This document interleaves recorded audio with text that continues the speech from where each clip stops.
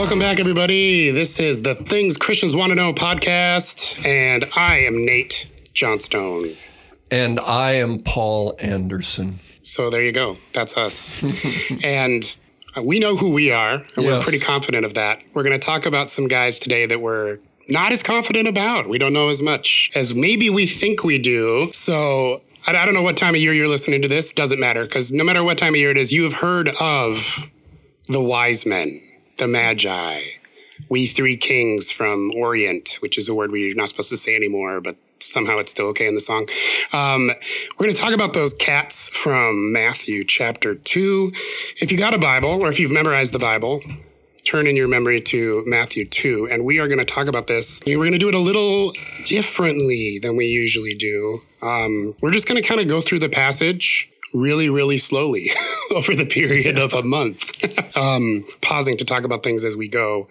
I don't think these guys are who we think they are, or who most people have thought they were. I agree. Okay, that's the teaser. Why don't we just read the first verse at least? Got to get one verse in, probably. So we are at Matthew 2, verse 1. Paul, do you want to read that? Now, after Jesus was born in Bethlehem of Judea in the days of Herod the king, behold, wise men from the east came to Jerusalem. Okay. Actually, we could probably do most of today on that one verse. So, second word, after. Now, after Jesus was born in Bethlehem. So this takes place after the birth story. And that right there is different than how most people think of the wise men. You know, I grew up with We Three Kings, right?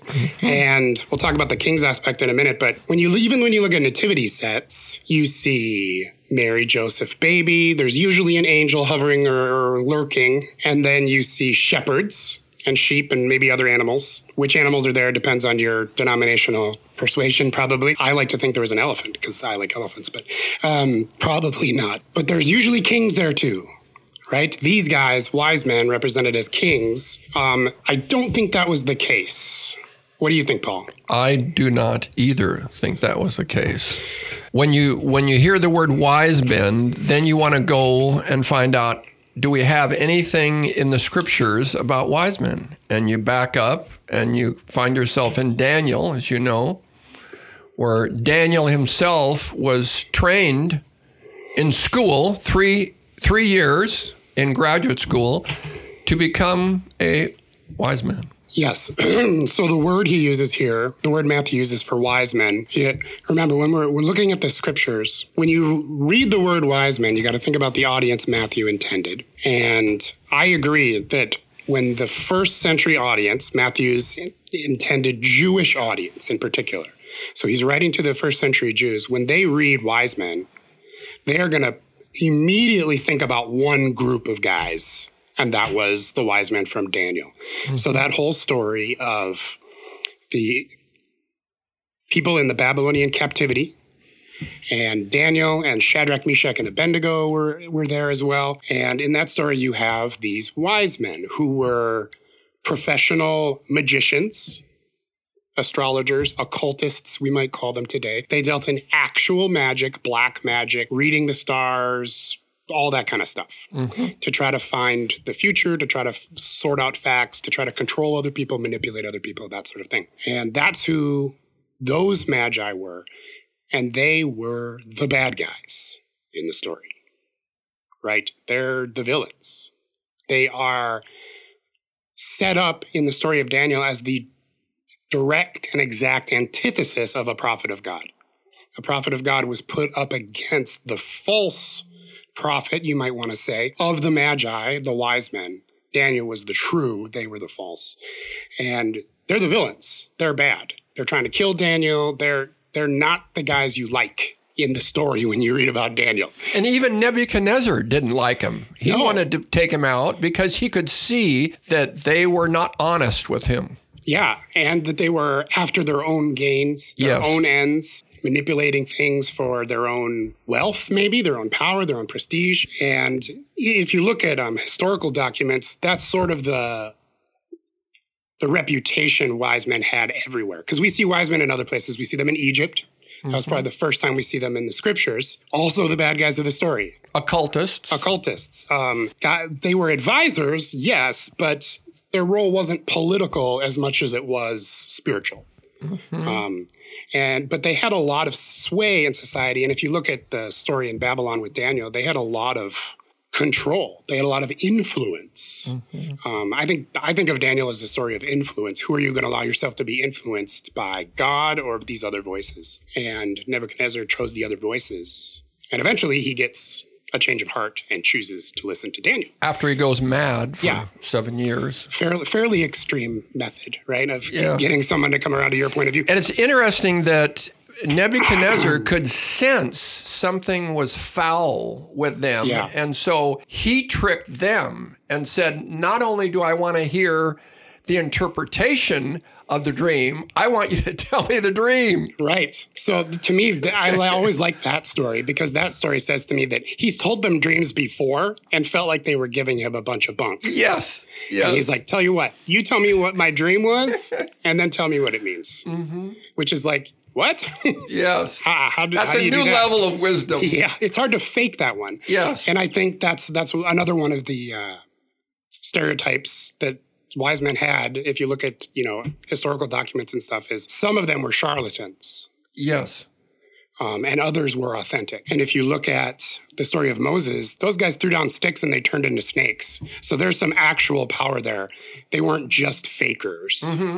Well, occult power. It was a power from the underworld. Absolutely. Occult power. We would call it demonic power. Yes. But it was actual power. Illegitimate in the sense of being of the dark side instead of from God, but it was actual power. And so these wise men, they were important figures in the Old Testament, in the story of Daniel, but always villains. The wise men represented something that was contrary and actively counter to Yahweh and the people who followed him. And so when Matthew uses that word here, in Matthew 2, verse 1, it says that, hey, there were wise men from the east and they came to Jerusalem. The audience is like really confused. They assume these are bad guys. Oh no, the wise men are coming. This is not good, right? This has to be bad. That's going to, obviously I'm guessing here, but I think that's going to be the natural response of the reader from a first century Jewish perspective. What do you think? I like that. I actually haven't heard that before, but I think it could be true. Yeah. So, because they were always the bad guys. And so you assume they're the bad guys when they show up. Like if I'm going to tell you a story about Lex Luthor, you're going to assume that in that story, Lex Luthor is a bad guy. Lex Luthor was the adversary of Superman, for those of you who don't know. A supervillain. We have a supervillain in this story, actually. Yes. We have a Lex Luthor in this story, but it's not the wise men. Surprise, surprise. And that's a big, this whole story in Matthew 2 is just so great. It's a really, really good story. So, they expect the wise men to be the bad guys. They came to Jerusalem. Why? Why are they coming to Jerusalem? ... We'll find out next week on what's going on in Jerusalem. Okay, but there's so much more here in verse 2, Paul. Let's look at this. So we talked about the word after Jesus was born. So are you in agreement that this happens after the birth story? They're not in the nativity scene at the beginning. They don't show up on the first night like they do in all the songs. That's right. They never saw that manger scene out back because they came months or years later. 2 words tell us that the babe is now a child. They call him a child in Greek, and they come to a house, not to a cave or not to a manger place, not to a stable. So things have changed for the Holy Family. Yep. They are in a house. So this is after Jesus was born in Bethlehem. So all that stuff that you read about in Luke, this is after all that stuff. At least months. I think it's safe to say months, but we don't know for sure. And I want to make that clear. We are making educated guesses here. Yes. But it does say after. So I think it's pretty clear that it's after that. It does call him a child and not an infant. And Matthew is very specific about his word choices, so that matters. And we know that when they're coming from the east, whether that's Babylon, I think it's Babylon too, by the way, or Susha, where the Persian Empire found its center, which would have been even a longer trip, 800 miles from Babylon to Jerusalem by foot. They didn't come on camels, folks. Most likely, they're coming on foot. Most likely. Could have. I don't know. We don't know. Yeah, we don't know. So it's a long walk. It's a long ride. Yeah. It could be 4 months, 5 months. And amazing then that they came, they saw, and they left. Most of that trip was traveling and a few moments with Christ, but it meant everything in the world to them. And I think we'll meet him in heaven. By the way. So, yeah, it's a really amazing story. So they come from the east. Let's talk about that a little more. That's all it says. It says wise men from the east. There's a lot of things east of Jerusalem. Yeah. Like almost the whole world. Okay. So where are these guys from? And it says wise men, not kings. This idea of them being kings, I don't know for sure where it comes from. I think it's because they give kingly gifts. I think so. They give very valuable kingly gifts, including gold, which was given to kings. So I'm guessing that's where this idea comes from. Or maybe somebody wrote a cute story or song about it way back in the day, and we just kind of got this idea that they're kings. But it doesn't call them kings anywhere. It just calls them wise men. These were working men. These were guys that had a job. They worked for someone. Wise men typically worked for a king or an emperor. But they're from the east. Now, I already hinted to this, but because Matthew uses the word wise men, I think the reader is automatically going to assume they're from Babylon or somewhere in what used to be the Babylonian Empire, then the Persian Empire. Now it's called the Parthian Empire. And this empire ranged from basically right at the edge of Israel all the way east to India.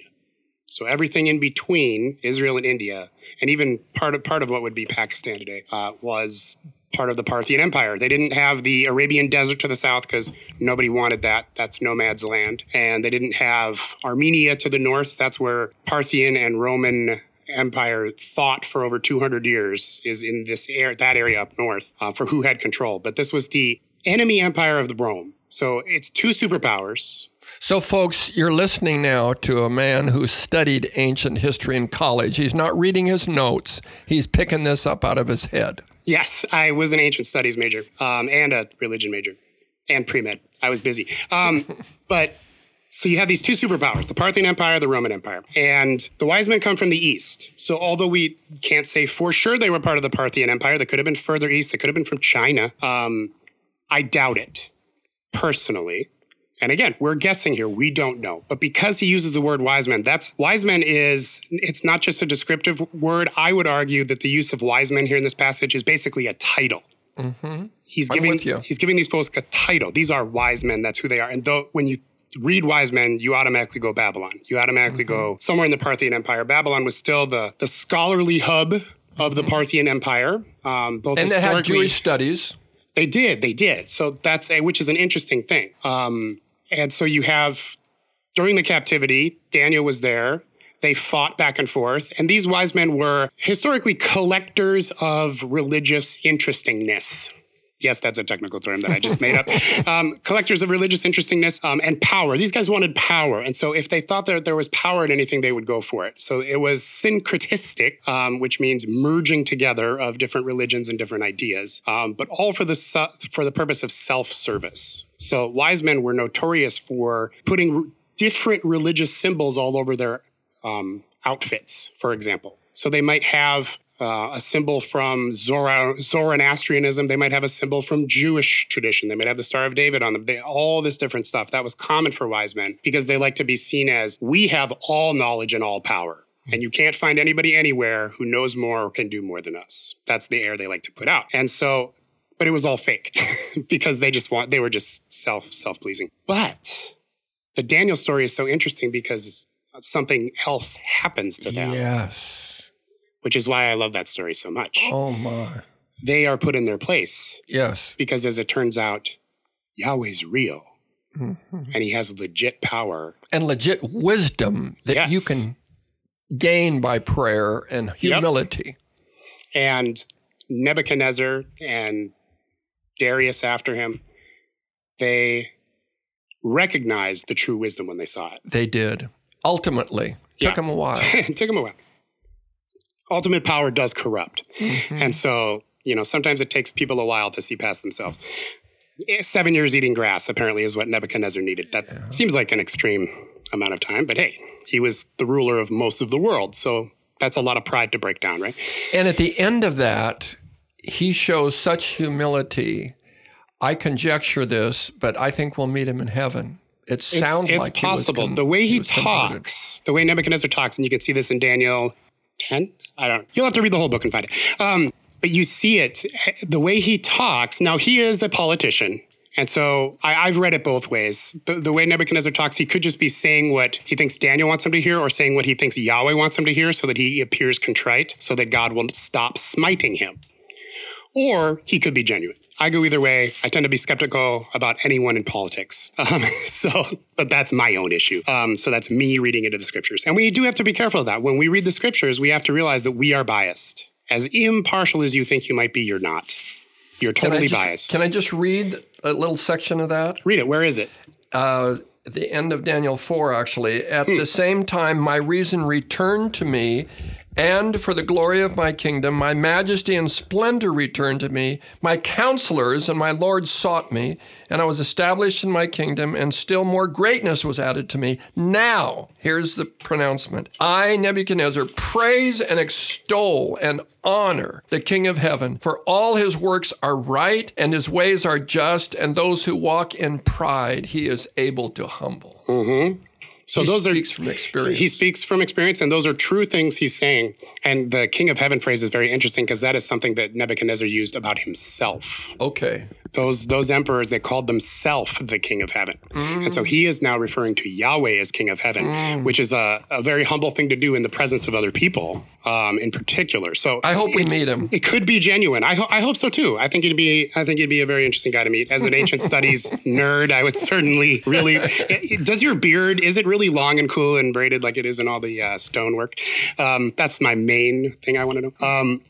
So because of that story that happens in Daniel, and because Daniel whooped up on those wise men, they threw him in a lion's den and the lions didn't touch him. I mean, we're talking about a lot of miracles here. And because of that, the people in Babylon changed their viewpoint on these slaves that they had taken and on their God. And they said, there's something real here. There's something legit here. At the very least, we need to take some of this wisdom because it's useful. And so from that moment on in Babylon, the Hebrew scriptures were studied. Yes. By the religious people of Babylon, by the wise men. And they kept Daniel's prophecies. And there are some scholars that believe that they have more of Daniel's prophecies than we even have in the Bible, that they kept some that they thought were special for themselves. But what we know for sure is that they saw Daniel's God as being real, important, possibly even someone that needs to be followed and listened to. And so they added the Hebrew scriptures to their big old cluster of